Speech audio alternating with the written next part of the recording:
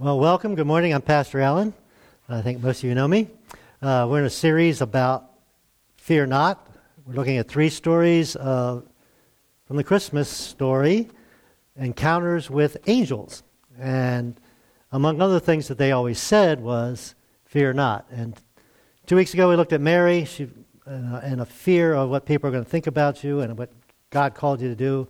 Joseph was what people could think about you last week. And today we're going to look at shepherds and fear of where you might stand with God. I put on the outline a question to start off with. It says, what happens to me when I die? Where do I stand with God? Is there more than this, what we see? If so, if there's two destinations, one good and one bad, how do I make sure I end up in the good one? So, we're going to show you can watch and listen to the Christmas story, and then we'll jump in. Okay, so there's the story. Didn't want to take time to read it all, so we just let someone else read it for us. Uh-oh. There we go.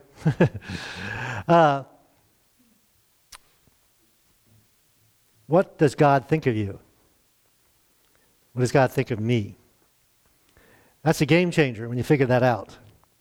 For many of us, we may have the wrong idea. So we're going to look at the shepherds as someone that might be in the same situation as us when it comes to our approach to what God thinks about us. So we're going to pick it up, the story about the shepherds. After Jesus was born, that night, they were shepherds staying in the fields nearby, guarding the flocks of sheep.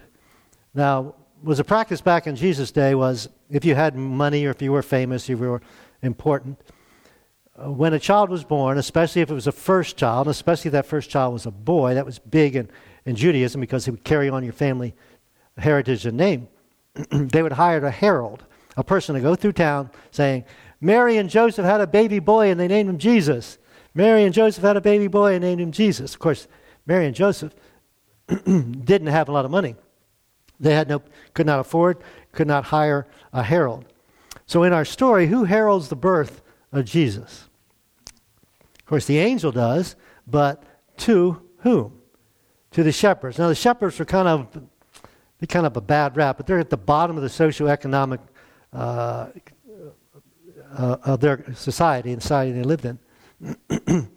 And so consequently, they didn't have a lot of reputation. They, worst off, they were rejected by the religious leaders because, and we'll see why, they couldn't keep the law. But shepherd was an honest job. You didn't give it to your oldest son, your most important son. Remember, David was a shepherd, but he was like the seventh son. And so, well, you're our seventh son, you can go take care of the sheep. And so it wasn't an important job. It was a necessary job. And so they were shepherds. Suddenly the angel appears to them and says, first in the radiance of the Lord's glory, and as always, when angels show up, people are afraid. Angels are not pretty cute little creatures. They are warriors. They come with the power to strike fear in the lives of people. And that word terrified literally means fear a great fear.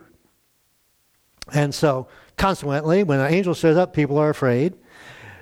Almost always what they say first is what? Don't be afraid. I know it's natural to be afraid. We're kind of scary, but don't be afraid. Don't be afraid of us, first of all.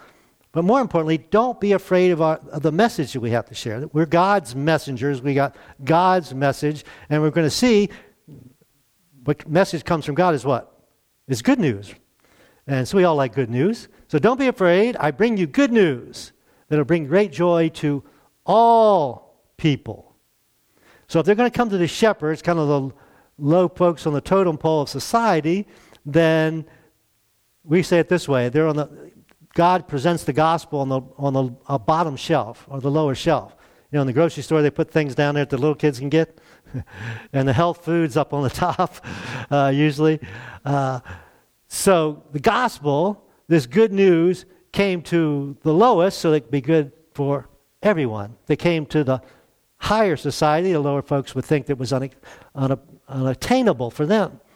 So Jesus came, and the angels came with the message to the shepherds. Of course, the message was what? This is the Savior. And we'll talk more about Savior in a minute.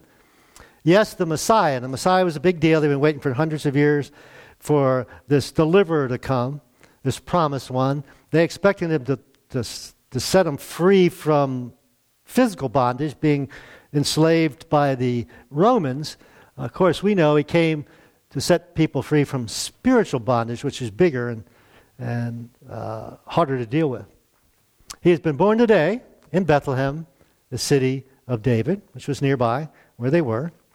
And then he says, and you will recognize, the angel said, recognize him. There'll be proof. You'll have a sign. You'll know who this child is.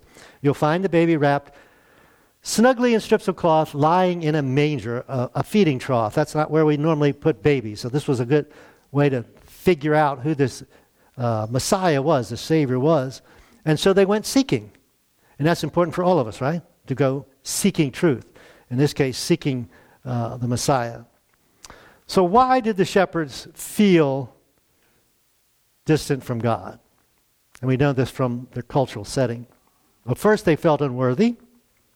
And they felt unworthy because they couldn't keep the law. One reason was taking care of the sheep was a 24/7 job. And one day a week, what was necessary for you to do? Go to the temple. And they couldn't get to the temple. And they couldn't do some of the other things. And so they were actually pronounced unclean. Now, they were kind of unclean physically, right? Hanging out with sheep all the time isn't really a clean job. But they were pronounced unclean spiritually. In fact, if you read the Old Testament, if you touched a leper who was declared unclean, you were what? Declared unclean. Same was true, amazingly, of shepherds. If you touched a shepherd, you were spiritually unclean and had to go through the ritual of being spiritually cleansed. What about us? How often do we feel unworthy? Maybe you were yelling at the kids on the way to church this morning. That kind of happens when the kids are little. I've been there, done that. If people just knew what you did this week, what you said this week, what you thought this week, what you maybe didn't do. So we think of ourselves, it's easy for us to think of ourselves as unworthy. In fact, it's easy for us to think, well, how could God love me? So they felt unworthy. Second thing, they felt inadequate. They were uneducated or low education level. And in their society and our society, that's an easy way to feel inadequate. I'm not as educated, I'm not as smart as somebody else. And they would compare themselves to other folks in society. I don't have the status, I don't have the money, I don't have the important friends. Comparing is always a problem. Comparing materially, but also comparing spiritually. We all met those folks that kind of Bible verses come out of their mouth when they talk. You met those type folks? Oh, they're so spiritual. I wish I was as spiritual as them. I wish I knew all those Bible verses. I don't know all those. And I feel less than they are. I feel inadequate. Thirdly, they felt unloved. And this is huge for any of us, all of us, isn't it? To feel unloved. The amazing thing was about a shepherd in that day, some of them were thieves, but they were kind of stereotyped and they were all considered thieves. And consequently, they could not give testimony in court. They weren't considered honest enough to give testimony in court. As far as marrying, and some of you are single, want to stay single, that's great. Jesus was single. But most of us are married or want to be married. And for a shepherd, that was kind of hard. Who wants their daughter to marry a quote-unquote shepherd? I try to think of an equivalent today. I was thinking about when we were missionaries, we had street sweepers in Portugal, and they would actually have brooms and swept the street. Now, our street sweepers today have those trucks they drive around in. It's not quite the same. But they were low on the totem pole, and they had no place to go in advancement. Once a shepherd, always a shepherd. And so prospects for marriage weren't even very good. And probably worst for all of us would be the fact that we look in the mirror sometimes and we think, how could anybody love me? And some of you may be single and wanting that, find that special someone, and you haven't found them yet. Or maybe my heroes, as you've heard me say, are single parents. And some of you couples here with kids, I think you'll probably appreciate that. Can you imagine raising kids by yourself? It just seems impossible, and I'm sure single parents at times feel that it's impossible, and they feel unloved. Some of you may have financial difficulties, and because of that, you're not feeling loved. So, bottom line is this, put this on your outline. Religion didn't work for the shepherds. Didn't fit into their schedule, didn't fit into their lifestyle. Not that they were necessarily bad people, it just didn't work for them. It wasn't able to connect them with God. But here's the big deal for us. Religion doesn't work for us either. Now you're sitting there saying, what? I'm in a church and you're a pastor and you're telling me religion doesn't work? Now Jesus came to give us something better. He came to set us free from religion. Religion's about rules. That's the problem. The upside is if I keep the rules, I'm feeling pretty good about myself, right? The downside is when I'm not keeping the rules, I don't feel very good about myself. I don't feel close to God. I don't feel God is close to me. And it kind of becomes mostly an external thing. So I yelled at the kids on the way in the car on the way to church, but I got a smile on my face now. Nobody can tell. You know, Jesus had a lot of difficulty with folks like that. The religious leaders in his day, at one time he insulted them, and he said to them, you're like whitewashed sepulchres, meaning places that we bury people. On the outside you look good, you're all clean. On the inside you're a stinking, rotting corpse, and it wants to make me vomit. Jesus could really insult people if he really wanted to. So that's the problem with religion. The other problem with religion is this. When I'm doing pretty well and I look at you, I'm going to church, you're not going to church, I'm reading my Bible, you're not reading your Bible, what happens? I'm better than you. I'm closer to God than you because I'm doing this and this and this, or I'm not doing this or this. I'm not drinking or smoking or chewing or going with girls that do, the expression. So religion doesn't work for them, and it doesn't work for us. It's not original, but it's important that we understand this. Christianity is not a religion. It's not. It's listed as a religion, but it's not a religion. It's different from all the religions of the world. Religion's about me trying to get to God. Christianity is the complete opposite. It's about God coming to us. So all those rules that Moses got, God gave those Moses, 10 Commandments, whatever, they didn't promote a relationship. And we'll talk about what their purpose was in a minute. So since God wanted to have a relationship, he sent not rules, but a person. You have a relationship with a person.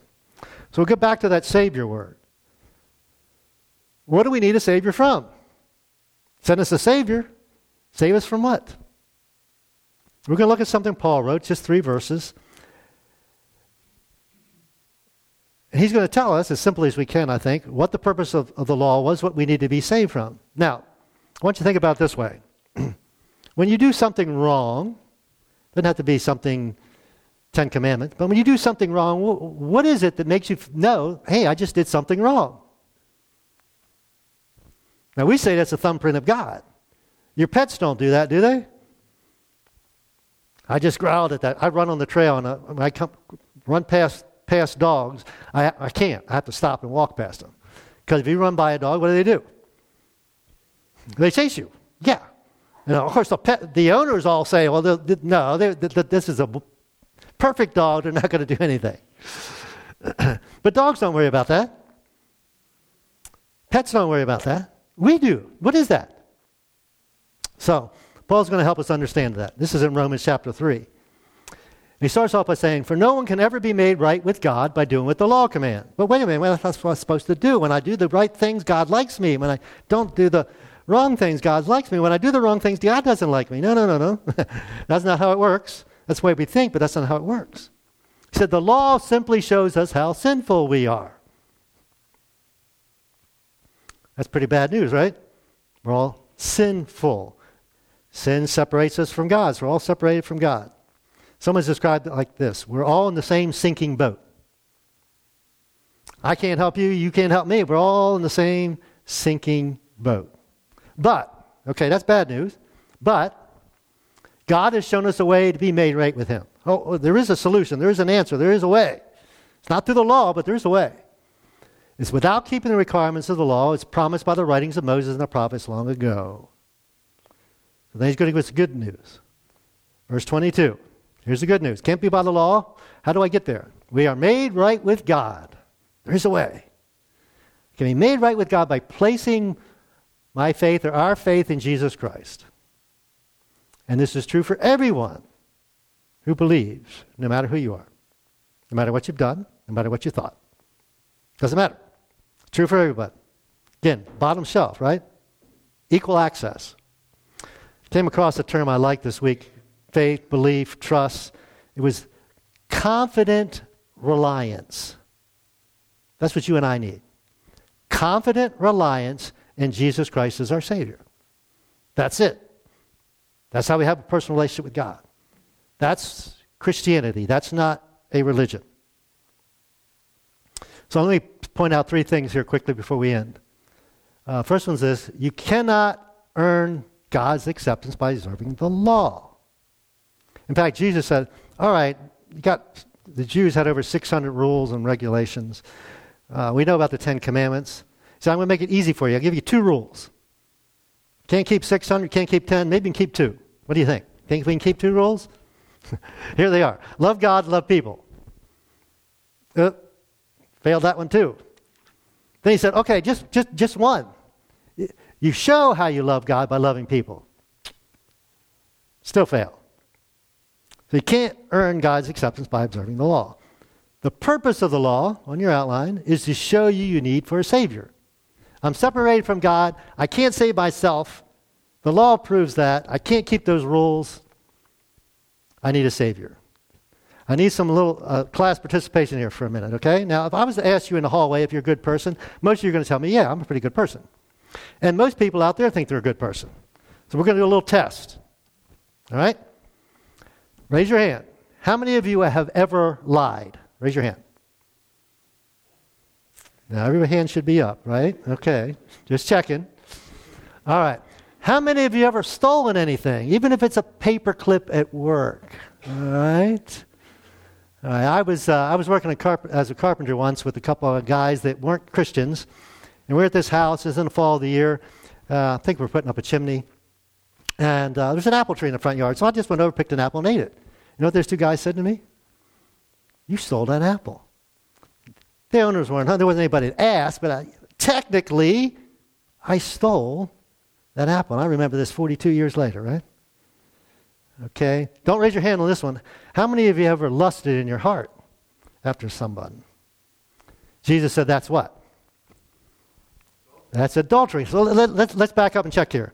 So we're liars, we're thieves, and we're adulterers. But we're all good people, right? Depends who you compare yourself to. Compared to who? So until you see, and this is on your outline, until you see yourself as a sinner, you not see your need for a Savior. And we all talk to people. And if you're not a Jesus follower at this point, we're glad that you're here. But we've all talked to people that don't see a need for Jesus, right? This is a pretty famous quote. The interesting thing to me about this was the author's unknown. If our greatest need had been for information, God would have sent us an educator. We got some educators here, and I love educators. I love to teach. And some people think Jesus was a great teacher. He was, but that's not what he came to do. If our greatest need had been technology, he would have sent us scientists. If our greatest need had been money, God would have sent us economists. If our greatest need had been pleasure, that's kind of what our society kind of focuses on, right? Pleasure. God would have sent us an entertainer. But our greatest need was what? Forgiveness. So God sent us a Savior or a forgiver or a means of forgiveness. There's another thing Paul tells us is this: righteousness with God comes by faith in Christ alone. Christ alone. Not baptism, which we had last week, which was fantastic, and we should do that. Not by church attendance, but we should do that. Not by reading our Bibles, we should do that. Not by giving money to ministry and to the poor, we should do that. Faith in Christ alone. I always wonder when people say, well, I'm a good person. Well, how good is good enough? I did a funeral this week. I've been doing too many funerals lately, but it was a believer, and he was 84, and when I do a funeral, I usually ask this question. Heaven's a perfect place. Got any perfect people here? Never gotten a hand yet. No perfect people. I can't get there then. Again, this isn't original, but this is an easy way, I think, for us to comprehend this. Religion is about doing stuff. Actually, religion is focused on me, because it's about me doing whatever the rules and regulations are. Next slide, please. Religion is about doing. Christianity is about a relationship, and it's already done. Jesus came to earth. He lived a perfect life. He suffered horribly. He was crucified, and 3 days later, he conquered death. He didn't deserve to die, so he could die in somebody else's place. In fact, in everybody else's place. So now that I've accepted Jesus, he's accepted me. Now I work hard. I should work even harder than those who are trying to earn their way to heaven because of my thankfulness and appreciation for God's grace. So back to our verse. How we may right with God? By faith in Jesus Christ. It's true for everyone who believes, no matter who you are. No matter what you've done. I went in with a story this morning. There's this kind of poor family, true story, kind of poor family. One of the female children tell the story. And it's Christmas time, and back then it was when you went and got the Christmas tree on Christmas Eve. Our trees have been up for weeks, most of us, but went for Christmas Eve. Well, the dad was unemployed, and usually on Christmas Eve he brought home a Christmas tree, he brought home some gifts, he brought home some snacks. And the children were all waiting. Dad comes home, he doesn't have anything. Can't afford it.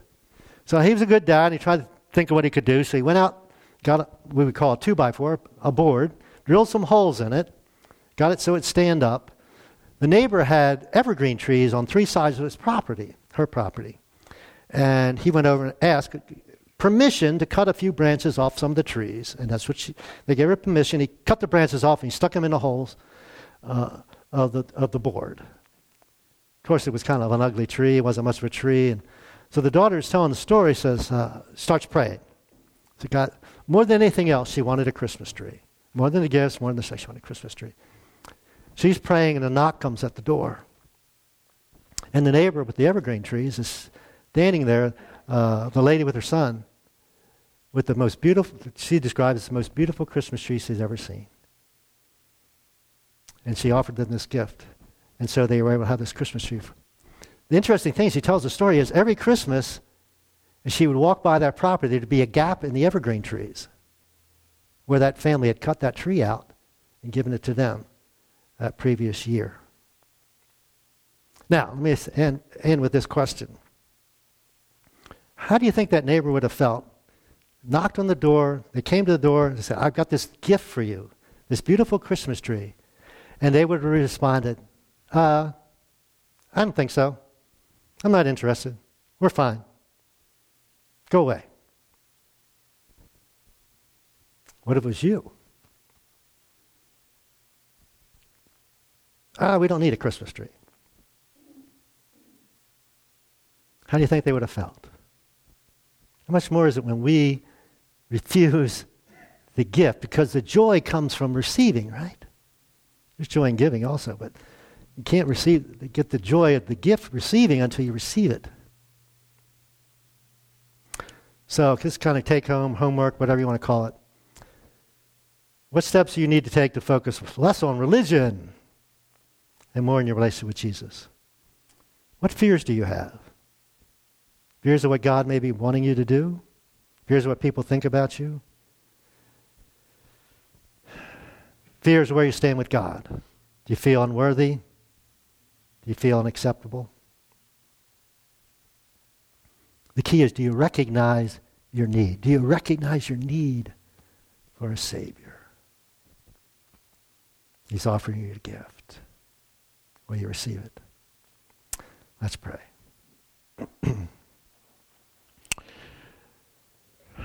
Father God, the Christmas story is pretty familiar to all of us.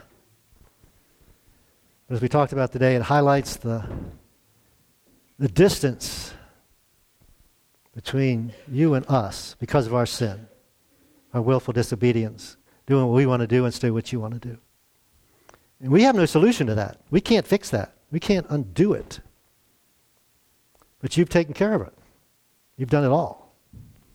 As was said last week, it sounds too good to be true, but it is. Like any gift, it's offered out of love and needs to be received. So God, probably most folks here have received the gift of salvation, but if there's some here that haven't, we pray today would be the day that they would accept it. They understand their need for forgiveness. Understand they need a Savior. For other of us, there's fears. Maybe fears of spending the first Christmas alone. Maybe it's fears of, maybe I'm going to lose my house. Maybe a medical issue. Fears that I'm going to lose some faculties or maybe lose my life. Man's greatest fear is fear of death. We don't need to fear. You've conquered sin, which results in death. Thank you, Jesus. Thank you for your gift. Not just this Christmas, but all year long. Let us remember, the child that was born is the Savior of the world, no matter who we are. We thank you in Jesus' name. Amen.